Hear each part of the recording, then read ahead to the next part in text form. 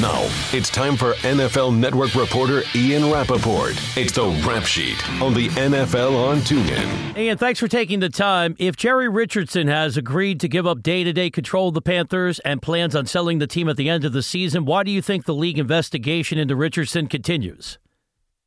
Well, I think there's a couple of reasons. First of all, it's the precedent. It's the, do we stop an investigation that we already announced we're doing just because an owner says he's selling? I mean, I think there, certainly some who think they could, but, the things allegedly still happen. The allegations are still there, and I think there's a lot probably to figure out. What if there are other people who are like that? That would be one question. Are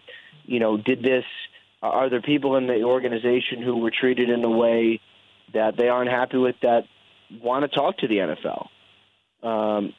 Those sorts of things. And the other part of it is, obviously he's a trustworthy guy. He's an NFL owner.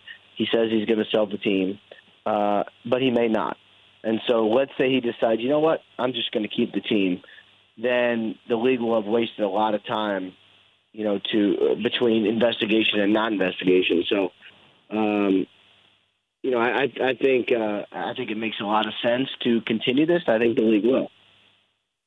Ian, the most dangerous team going into the postseason is not getting enough conversation, probably because their quarterback, and that's Jacksonville. Their defense is phenomenal. The running game is second to none. The play of Blake Bortles over the last 3 weeks, 71% passing, putting up 7 touchdowns, no INTs. If he can continue that trend, how dangerous could that team be in the postseason? Well, I mean, look, they're a viable postseason team if he's an average, regular, just completely fine quarterback. He's been. I mean, really, if he doesn't turn the ball over and he manages to get the handoff, to get the ball from the center to Leonard Fournette, really they're a pretty good team. If he's going to play better than that, then they're very dangerous because, look, their defense is great. I mean, really, really, really great.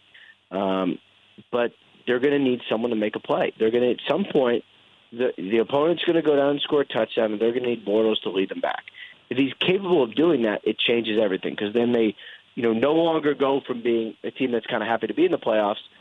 They go to a team that can actually win a game or two or more because their defense is so good that they can ruin anything you want to do offensively. So they definitely got a shot. Taking you around the league with Ian Rappaport of NFL Network. Ian, what can you tell us about the likelihood of Bruce Arians deciding he wants to continue as head coach of the Cardinals, come back next year, because he's denied reports a month ago that he could be retiring? Well, it's an open question right now. I know that, and look, you're going to get an answer. You probably get an answer the final week of the season. We don't know. We don't know if he's coming back or not. I mean, I think the Cardinals are preparing if he is or not. They'll be ready regardless. I certainly know people close to him who think he's going to retire. A lot of those same people thought so last year. And so I think that's one of the tough things is we've been through this before. We went through this exact same thing last year when everyone thought he was gone. Everyone prepared for him to retire, and he just didn't. He may not this year too, but I think we'll probably find out pretty quickly. Marvin Lewis has done, I would say, a very good job with that football team, considering how that organization was going back to when I was there in 1995. It just wasn't a good look as far as an organization is concerned in the National Football League, but he's turned it around. Give me your take. Right. Do you think he becomes a head coach after this season, or does he go back to being an assistant like a defensive coordinator or a linebackers coach, something to that extent? I'll choose option C. I think there's a pretty good chance he goes into personnel in the front office.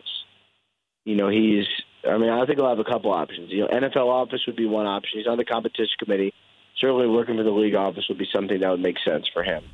That would be one. And, I think being in personnel is something that he would really like. I talked about it last weekend. So I think that's probably a better option. I don't think he's going to go be a coordinator anywhere. As far as being a head coach, certainly possible, but I would probably not characterize that as likely.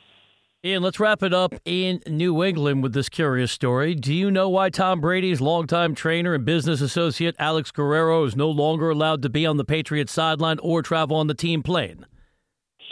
I think a better question is why was it allowed to begin with? I don't know any other instance where a player's personal trainer / friend is allowed any of those things. He has an office in Gillette, which is certainly surprising. he was allowed on team plays. He was allowed in the locker room. Those are the kind of privileges that are not allowed from anyone. So I was surprised at this whole thing. And, the fact that it's sort of back to normal and he's being treated like everyone else's personal trainer is not, to me, it just basically brings it back to the status quo. And, of course, I can understand why a team would want to side with their own medical people, their own trainers. That's why they have them. They're there to work with their players. So it's kind of an odd situation, but I really think it's going to be fine. Ian, great information as always. Look forward to chatting with you on Sunday when we get to NFL First and Goal on TuneIn Premium. Thanks, Ian. All right. Thanks, guys.